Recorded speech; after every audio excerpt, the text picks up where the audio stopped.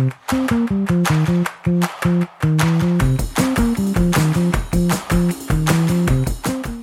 and welcome to Fan Theory Queries, where we analyze fan theories from all over the internet, but mostly Reddit. I'm Laura. I'm Michael. And I'm Spencer. And it's a new year, everybody. Hooray! Hooray, We made it. hooray, hooray. And we are going to start off the new year with a doozy. It is. It's a good one.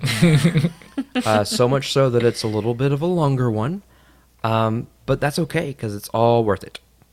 Are you ready for this? Do Oh, it. I'm ready. All right, this fan theory is called Bruno Madrigal from Encanto was once Moon Knight. And This is taking me back to our very first episode, because you I talked know. about Bruno then, Yeah. too. We did. And this is by Reddit user Cairo Wolf. So they say, I rewatched Encanto last night when I noticed something anew and came up with a theory. Bruno Madrigal was once Khonshu's avatar. In the movie, we see Bruno Madrigal also having two other personalities that we know of. Now, I didn't remember this, guys, and I had to look this up. It's a very small scene when he first meets whatever her name is, Rosa. No, not Rosa.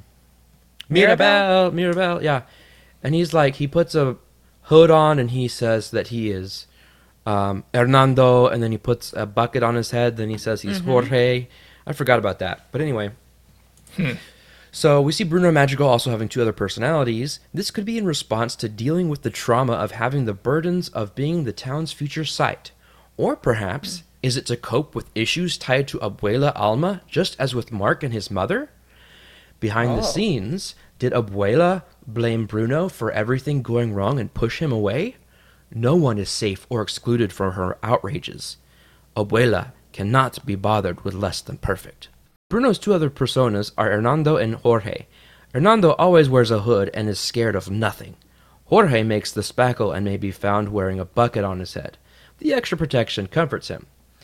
So let me write it like this. Bruno is Mark Spector, Jorge is Stephen Grant, and Hernando is Jake Lockley. He's scared of nothing. Maybe Khonshu had a say in Bruno receiving future sight as a gift. The ability to see into future nights would probably be on Khonshu's priority list. It seems incredibly convenient to know more or less when or if the Encanto would be compromised. After Abuela Pedro's untimely death in the dead of night, Khonshu knew he had to choose an avatar. As revealed in episode 3 of Moon Knight, Khonshu remembers every night. Khonshu especially remembers the night Pedro was murdered so helplessly. There was no way he would let this go unpunished. But who? None other than Abuelo's own son, the amazing Bruno Madrigal. We also know that Bruno seemingly only goes out at night ever since he went into hiding. It's the perfect excuse to continue protecting the night. He does this to collect food from the cocina and protect the travelers of the night. Do we ever hear about crime around or within the Encanto? You're welcome. In the daytime, criminals would have to deal with the Madrigals, but by night, the wrath of Moon Knight be upon them. Remember what Camilo said in the song, We Don't Talk About Bruno? When he calls your name, it all fades to black. He feasts on your screams. I think Khonshu has been around enough to know his enemies' names. Clearly, either some stories have made their way around, or Camilo is just being Camilo. Maybe Hernando eventually and mercilessly wiped out all the conquerors. If so, I do not think Hernando ever let Bruno know about this. Bruno just knows they are not there anymore, for whatever reason.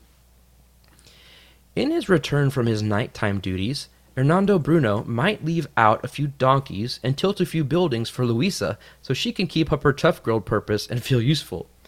Maybe he relocates Isabella's flowers so she can grow more and feel perfect for Abuela's sake. Honestly, where do they all go?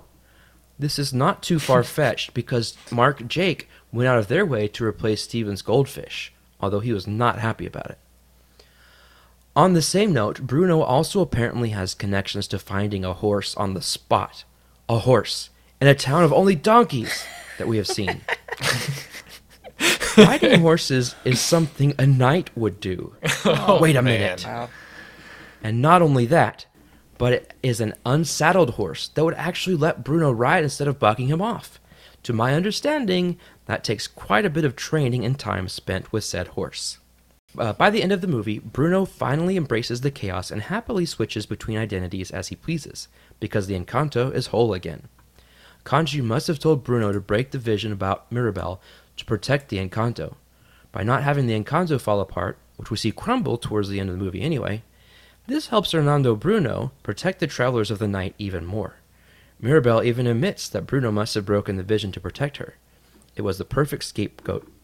As for Jorge's role, we know he was mainly helping to patch the rifts in Casita, albeit was neither enough nor fully effective due to the real rift being in La Familia Madrigal. Nevertheless, Jorge could not emotionally stand to see Casita fall apart, so he made the spackle for Hernando. Beyond that, remains a mystery. As time goes on, it becomes clear in the Encanto that something just isn't right about Bruno. Poor guy can't catch a break. But what is not right exactly? Anytime his name is mentioned, something happens, and we don't really know why. Well, some of it is self-fulfilling. It is inevitable. No matter, deep down the people of the Encanto know their community is safe.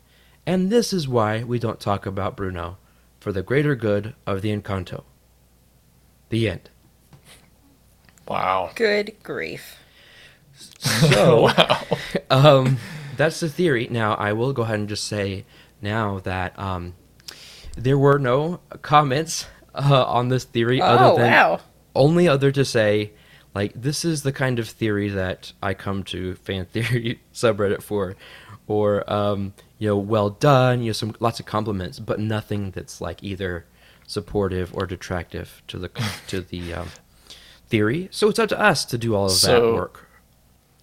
So that means one of two things. Either this theory is just so solid airtight that it didn't warrant any comments to try and change it or disprove it, or it's so dumb that nobody felt that it was worth even commenting on. I guess we'll be the judges of that, won't we? Yes. That's what we're here to do. All right, so this is a lot of fun, and I'm I think going it's to... a lot of thought. Yes, it is. Yeah. Connections OP made, that kind of thing. did a lot of thinking on this one. Mm-hmm. Mm-hmm. Now, I'm going to go ahead and assume that this is based off solely the Moon Knight TV show. Obviously, the TV show is based off of the comics, but, long-time Marvel fans will know, or even short-time Marvel fans who know their stuff, will know that they took a few liberties in the show itself. But they specifically reference the show, so we know that they're making connections. Although they do talk quite a bit about Jake in this theory as well, and we only see Jake at the very end of the series. Mm-hmm. Yeah. So just right off the bat, guys, what are your gut reactions? This is a stretch. I think we have to take the whole horse thing out. That's circumstantial. Yeah. I think all of it is. The horse is something a knight would ride, and that he can ride it bareback without it bucking him off. That there are a lot of people who can ride a horse bareback without it bucking them off, and you don't have to have been training it for forever. I mean, somebody had to have trained it. Doesn't mean that Bruno had to have done it. Yeah. But let me ask you this, since you have professional experience with horses, Laura. If there is a horse that has been trained to be ridden bareback, will it do that for anybody? Like, can I or rando jump on anybody its back? somebody who knows how to ride a horse? Yes. Okay, so we have to assume that Bruno knows how to ride a horse. Well, and any horse that's broken, period, they'll do it for somebody. Even if you aren't a good rider and you fall off, that's not necessarily always going to be the horse's fault. That's probably yours because you don't know how to keep your seat. But I mean, I rode bareback for the first time a couple of years ago. I didn't train that horse. And I stayed on. Where did the horse come from? Because all we saw were donkeys up to that point. It came from its mommy. Oh, okay. When a mommy horse and a daddy horse love each other. That whole thing, as far as horses not being as prevalent around town as donkeys, honestly, the only time we see donkeys is just with Luisa. So how are we not to say that it's just that Luisa has an affinity for donkeys? Yeah, there's really not enough evidence to back that up either way you look at it. So Does Moon I Knight agree, ever ride a Laura. horse? I'm sure in the Like, is that a thing? Um, comics. I'm sure in the comics at some point. I see. Okay, I so don't think we'll he did just in the show though. we'll toss that aside. It doesn't really matter one way or the other. Yeah, it's inconsequential. Okay.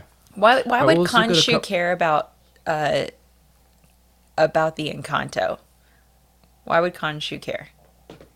Or I don't know. Casita? That's the part. Well, the thing is, Perhaps we, well, go ahead, Michael. I was just gonna say perhaps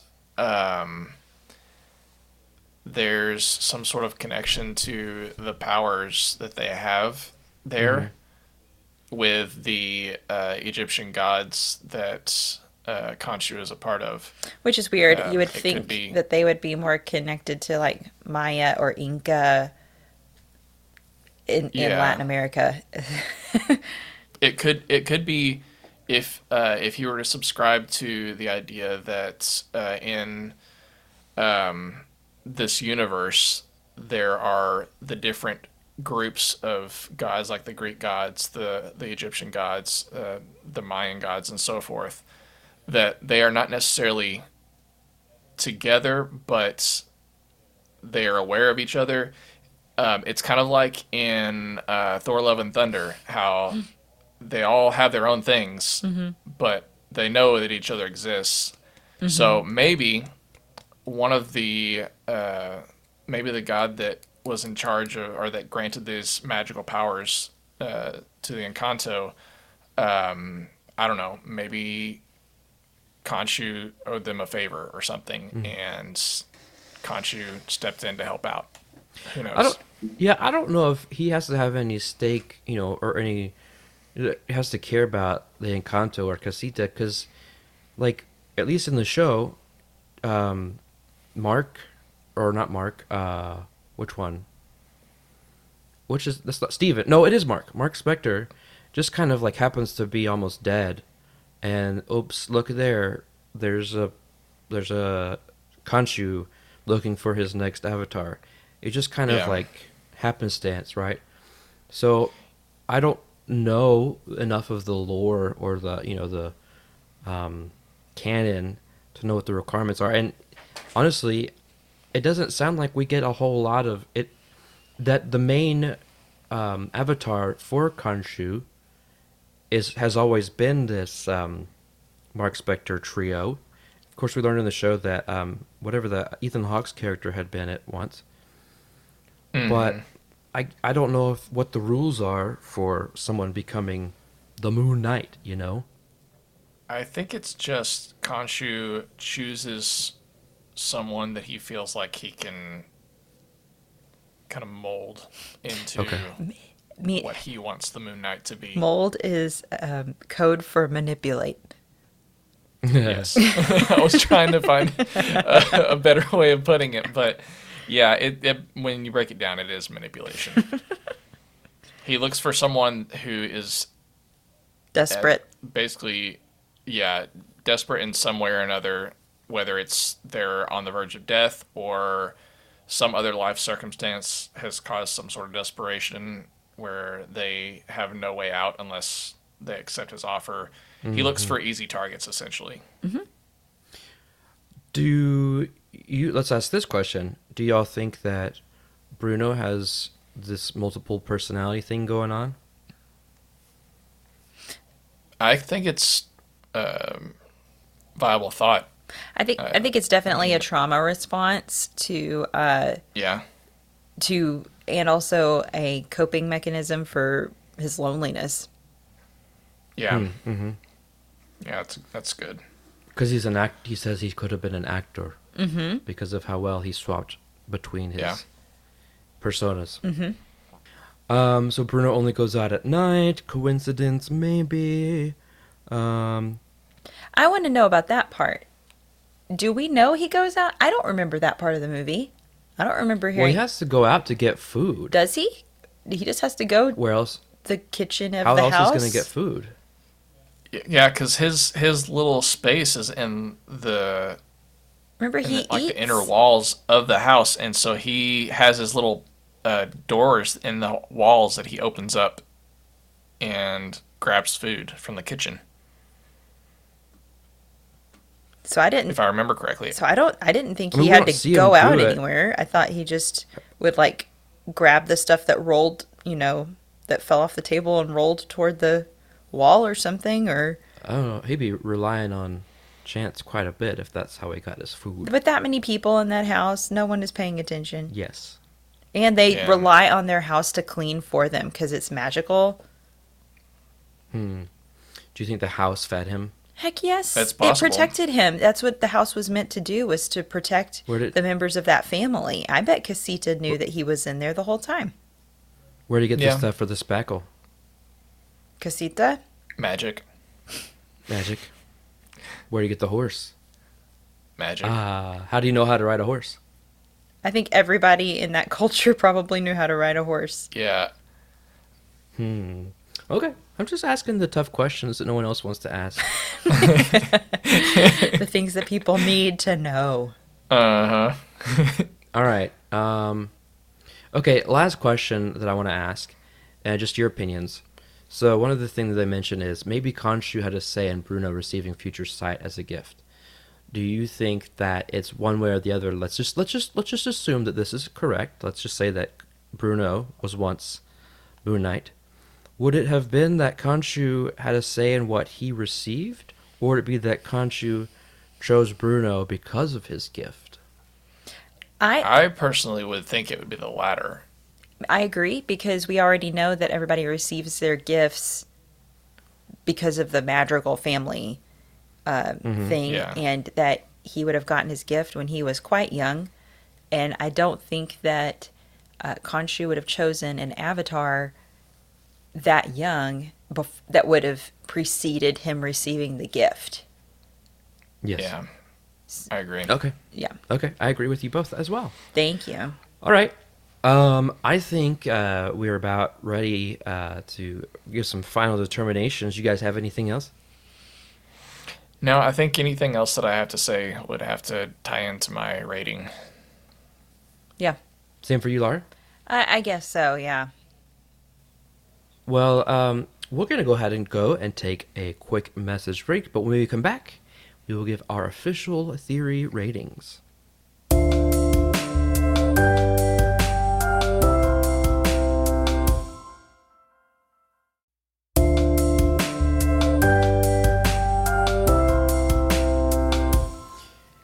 And we're back. I took the break to go listen to We Don't Talk About Bruno, and it still just, it gets me every time Liar.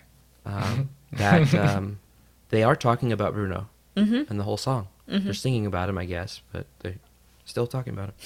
All right, so it's time to rate this theory, and we have a really cool official scale that is fully functional and used by the Academy to officially rate theories. And we created And it. it was Michael did. Oh. Yes, he did. Well, with a little You guys provided some input. input from us. Well, I came up with the But name of the anyway. podcast, so I win.